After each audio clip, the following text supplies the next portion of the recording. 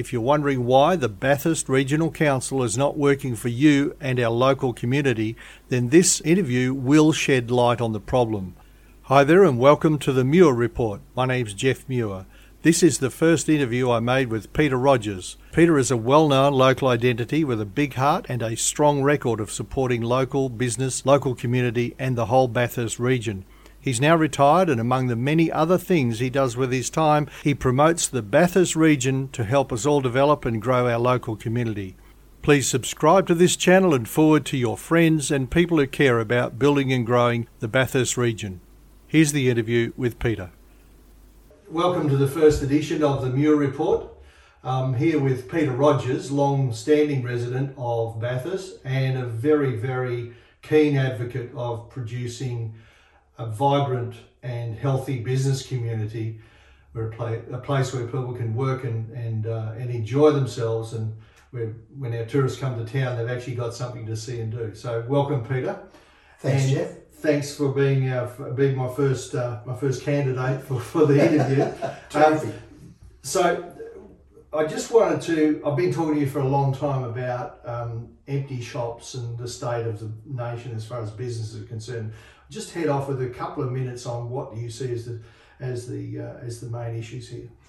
Jeff, as you know, we had 12 months ago, I did a count and we had around 65 empty shops, which was a concern. Even a couple of those shops were owned by me, which even made it a bigger concern. Yeah. So I started to look at why they're empty and why our CBD wasn't firing. And I found that I went obviously to the council, and they've got all the museums, which they believe bringing people to town. So I started looking at the numbers of people that come to those museums, and I found out that they're all losing money. So obviously they weren't getting enough people. Mm-hmm. And so there was no promotion of them. And I tried to then get the council to do some promotion, but that sort of wasn't happening very quickly. So I bought out my own brochures to put in shops or signs, like the one there behind you, and I put those in all the empty shops where landlords would allow me to, which is really promoting the council stuff or what we have, here on offer. I mean, a lot of people don't know you can drive around Mount Panorama. Yeah, we don't advertise it. Yeah, I've got a video on that one myself, and I found that it's absolutely stunning. Before we go any further, can you just give us a very short story on who Peter Rogers is and how long he's been in Bathurst? And I heard you were a champion woodchopper at one stage, so I better throw the axe in there at one. Yeah, look, I came from Sydney in the late 60s. I went to a farm at Burriga as a jackaroo, and obviously my main shopping town was Bathurst, and I just fell in love with it. And I brought my wife up from Sydney, or my girlfriend at that stage, and we married, and then we moved into Bathurst. Because I come from then a rural background, I used to do a lot of fencing and stuff like that, and I was pretty proficient in the wood chopping and chainsawing, so that was obviously my sport. And so I used to do that regularly, all year competitions and stuff like that. Because of the rural background, I tried to get into stock and station work, but I couldn't get a start. And so anyhow, John came up to work at Bathurst Holden as a car salesman, and my wife pushed me, and she said, "You should go for that job." And I said, "Gee, I don't want to be a car salesman." But anyhow, I went for the job and I got it. There was a guy there called Bill Ryan, a fantastic bloke, and we actually became good friends. Mm-hmm. And the owner, who was a real well-known Bathurstian and a real philanthropist for the city. And I was there, I started in around 72, I think, or 73, and went through to about 1984, where I went into real estate. Mm-hmm. And then the person I went in with was Max Keach. He retired, and I took over, and then I retired, or semi-retired, I suppose, about 10 years ago. Yeah, I reckon retirement for you is not quite the word for it. Yeah, I suppose that's pretty right. Yeah, I think you're a little bit like me. The thought of a retirement is not, look, put your feet up and play golf every day. I think that would be the end of both of us. If not on the horizon. not yet. So back to the museums. You've done some detailed analysis of the numbers, as in the number of visitors, the profitability or the loss-making enterprises that they are, and there's from memory there's 5 of them that we're talking about that Correct. the Bathurst City Council actually runs. Correct. So can you just go through just a quick overview of what the numbers are involved and what shocked you about it? Okay, well, 219, 220 here, because I haven't got the latest, obviously.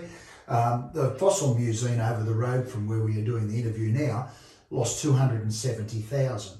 Yep. And when I look back on that, they seem to lose around about that 250,000 every year. And so what I've done even on that score is I brought some experts to town that run profitable dinosaur and fossil museums to see if they could help the council. So why did you do that? I mean, because what's the driver here?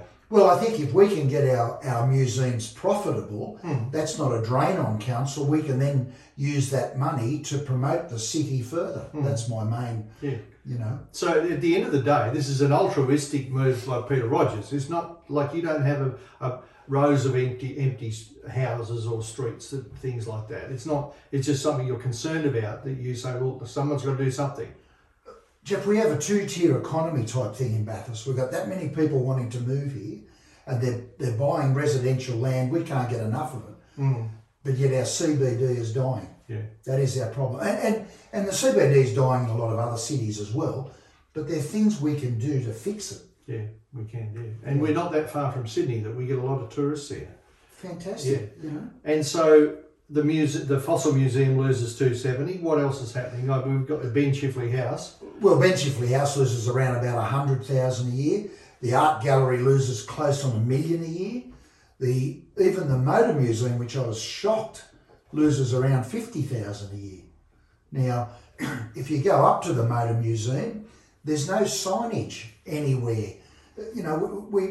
We as a society or the council that own the Mount, they have a big dog food advertisement. It's huge right across the track out the front of the Fossil Museum, out the front of the Motor Museum. The Motor Museum's got one sign that's about 1 metre by 500. Then you drive around Mount Panorama, there's not one sign. Actually, I'll correct you on that. I was up there the other day looking for signs because you sent me on a mission. Yep. And if you go drive backwards down the main straight, which you know you can do, it's a public road. Yes. There is a big sign that says Motor Museum. That gets covered when the races are on. Oh, does it? They sell that. Oh, they sell So that. yes, you're right. Yeah. But it's only there if you go around the wrong way. Go around the track the wrong way. Yeah, and they do sell it. So it's not when we have all those visitors to town. Yeah, that's covered. Okay. Yeah. There you go. So okay. So, but there's not one other sign, even as you know, on the pits. Yeah. There's a Bathurst sign on the bridge there, on where the parking lot is. But on the pits where we get, like I live up that way, you drive past all day, 3 or 4 people taking photos of their car under the pits and all that, and not one word of Bathurst. Yeah. And the local critics I've heard from, they say, well, everybody knows where Bathurst is. Correct. Well, clearly, if you live here, then yeah, everyone does. That's correct. If you've never moved out. But I go to Sydney, and I say I'm from Bathurst, and they go, oh yeah. And unless they're a male or they're into motor racing, then they don't know. They don't know. And like, even in the last 2 races we've had here, which we only had about 20 or 30,000 people, but it was broadcast all over the world. Like, we're trying to go to the world and we haven't got Bathurst there. Yeah. That's just ridiculous. It's a shock to marketers and people who've had to survive on our ability to sell all our lives, that this is such a blindingly obvious thing. Exactly. So loss-making enterprise. So we've got 270, 100,000, $1 million at the Art Gallery, 50,000 at the Motor Museum, and then of course the Tourist Centre. Tourist Centre loses about 900,000 a year. About 900,000. Yeah. Okay. And so that's a lot of money. It adds up to nearly 2 million, doesn't it? Yeah, I think all up, I worked it out nearly 2.4. 2.4. Okay. So a 2.4 loss, so that's out of our pockets as ratepayers or as Bathurst Regional Council, yeah? Correct. And what should be done? Well, the problem we've got is I believe they can all be profitable. The Railway Museum is another one. Yeah. They're all great museums. There's no. I'm not arguing that the museums aren't fantastic. Yeah. They're terrific. You shouldn't tear them down or anything. No. I think if you just do a bit of promotion, they'll pay for themselves. Yeah. Like it's all there. We don't have to do much. It seems really self-evident. It is. Yeah. Like my simple thinking is this: get someone to turn these into a less loss-making enterprise. Yes. We're carrying the loss of $2 million or 2.4 already. Yep, that's right. If we make another 400,000, reduce the loss by 400,000, we could pour that money into promoting Bathurst across the board, not just the museums. No, not just, yes. And we'd end up making a much smaller loss. Exactly. To the point where we get to make a profit. Yes. How entrepreneurial. So it's mind numbing that you and I would have to sit here and even think about that sort of stuff. So what are the arguments against this? Like, or are there any? Or what's... No, there's no argument against any of it. It's just I haven't been able to get traction on the powers to be to push these, you know. Like, and as you raise a great question, it's not only the museums. I mean, our city is fantastic. You know, we've got that Abercrombie house that's owned by the Morgan family, and he's Mr. Tourism, but he's left out there on his own. You know, and why couldn't we advertise that on Mount Panorama? Yeah, which is one of the buildings on this. On here. Yeah. I mean, why wouldn't we have that, like a photo of that at Mount Panorama? Yeah. I brought out a few ads, you know, like Sydney might have the Opera House, but we've got Abercrombie House, you know, things like that, you know. Tell us about Dennis. Dennis, right. So the Dennis, it's almost worthy of a separate magazine article because Dennis is almost, but just a quick overview on Dennis, and I think we could drill right into Dennis and where we could take Dennis in the future. One of the problems we've got with our fossil museum is it's in one of the probably most iconic buildings. Oh, who is Dennis for a start? I will. Yeah. Okay. One of the most iconic buildings where the fossil museum's housed is the old schoolhouse in Howick Street. However, they put a couple of flags out the front and nothing else. So when I've had these experts here, they've said, look, what we should do is have a big dinosaur out the front of the building so people know it's a dinosaur museum and would attract attention. It seems a bit of a no-brainer. So slightly.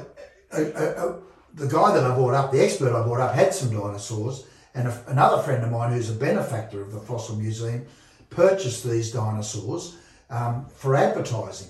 Now, the council have to go, like all bureaucratic things, I had to fill out a form and then they had to wait for time to come and have a look. So I had these dinosaurs stored.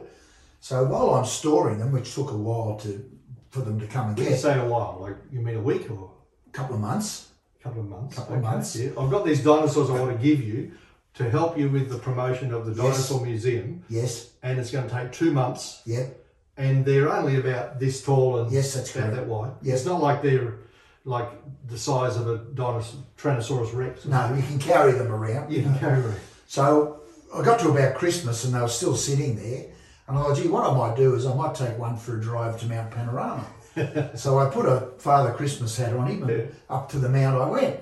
And I did a story in the paper where Dennis, and I called him Dennis, the dinosaur, so we could promote dinosaurs and have Bathurst promoted. And I took him up the mount, I took some photos, and I said, well, while Dennis is waiting to be inducted into the Fossil Museum, he's gone for a bit of a trip. He's got to Mount Panorama, but there's no signs on how to get anywhere else or how to get back to the Fossil Museum. So that kicked off a bit of a story, and a lot of people got involved then. And some of the things we could do with this Dennis is unbelievable, you know. And like obviously, like everyone, I have another job even though I'm semi-retired, so I can't just do the one thing. But no one's picked up, apart from myself and a few other local business people, no one's picked up on how to use Dennis really, really well. But he's registered. I've had him out to the NRMA. So you managed to get the council to take him as a gift eventually? Eventually Dennis went. Yeah. But I purchased another one. Yeah. I purchased Dennis' brother and I've been using him for advertising. Okay. As can be seen on my sites. This is in here. That's Dennis there. So, yeah, okay, good.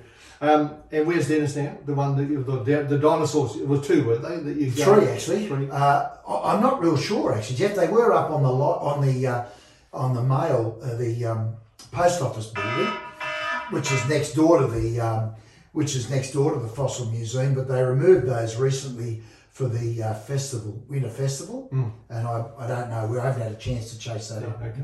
So we'll follow them a little bit further. So we've got loss-making enterprises around the museums, which are fundamentally tourist-oriented and local-oriented activities for people to do when they're here. And the previous mayor, you went to see the general manager with Bobby Burke. Correct. What happened? Pretty well much, like I went on at that meeting, and that was fantastic. Bobby Burke, the mayor then, and I must say Dave Shirley, they organised a whole lot of directors and that for us to talk to. I spoke to them. I spoke to the lack of advertising and where people can't find our fossil museum. There's also no really good signs down at the visitor centre, the whole gambit. So he asked if the council would organise a bus so that I could take all the directors out and point out these things. However, that never eventuated. So what I had to do was take out the directors and the councillors one by one, because we've got COVID, so they'd only put one in a ute at a time. So that did take me a few months, I've got to tell you, to get everyone out by the time I turned up. But at the end of all those, I said to each one of them, what do we do now? You know, here's the information, here's the thing, what do we do now? And no one seems to know. No one knows. No one knows. Yeah. That was what I got to. And during that period of time, I'd been around talking to businesses who were all struggling. You know, not only did we have the empty shops, but a lot of the people are struggling. They're losing money and they're on either half rent or, no rent. And there's businesses that were going to close down, which we're seeing now. And some of the landlords are supporting those businesses because they'd rather see someone in there paying nothing than having it empty, you know. So that was the issue. So I then brought out some brochures that people could hand out to tourists because there's nothing, unless they go to the visitor centre. I'll just add something here. You funded these. How many of these did you print? I printed over 150 of those. 150 of those, yeah. And then you printed 25,000? 25,000 brochures. Yeah. Out of your own pocket. Out of my own pocket, yeah. And clearly those brochures and these things have caused some action, and people have seen them, and it's increased engagement in the community. Have you had any tangible results or any feedback from what's actually happening? Well, it's interesting enough, and I mean, it's hard to put my finger right on it, but the Fossil Museum then in the last 12 months has had a 200% increase. So the Motor Museum's had a 50%, the Railway Museum 50%, everyone else was around that 50% increase, except for the Fossil Museum went up 200%. So I'm putting that down on my advertising. And why not? Whether they like it or not. Well, who else is going to claim it? Yeah, who else? What else did they do? And they've done nothing else. So I mean, COVID came along. Exactly. Yeah, so the difference between 200 and a 50%, Yeah, that's a big result. And I understand you went to see the council. We've got a new mayor. Yes. You went to see the council again. Yes. 9 months after the first meeting. That's correct. And what was the purpose of that meeting? Because we've got a new mayor, and he knew that, because he used to be the deputy mayor, he knew what I was talking about or trying to get across, and he's trying to see where we got up to. So he organised a meeting with David Shirley and myself again for that meeting. And what's happened in the meantime? At that meeting, they were both sort of intimating, there was only about a month off to the new council elections, so they were both sort of saying, look, not much is going to happen now for a month because the elections are coming, and let's see what happens and then we'll get you back in. Yeah. But then, of course, a few days later, the government have now made it a 3-month window. So the elections are not till December. So I'm trying to now see what we can get done. But what I'm getting at is what's happened between the first meeting with the mayor. Oh yes. And the and the general manager, and the second meeting, a Nothing. period of 9 months. Nothing. Nothing. No, duckhead. Yeah. And I know you'd like to say off camera, you'd like to say a lot about that, but at the end of the day, how do you live with that?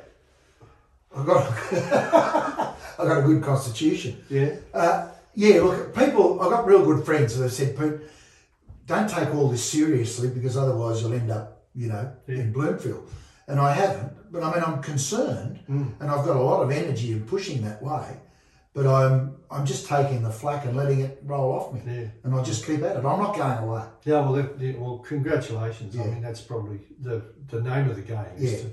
And the way you do that is very personable.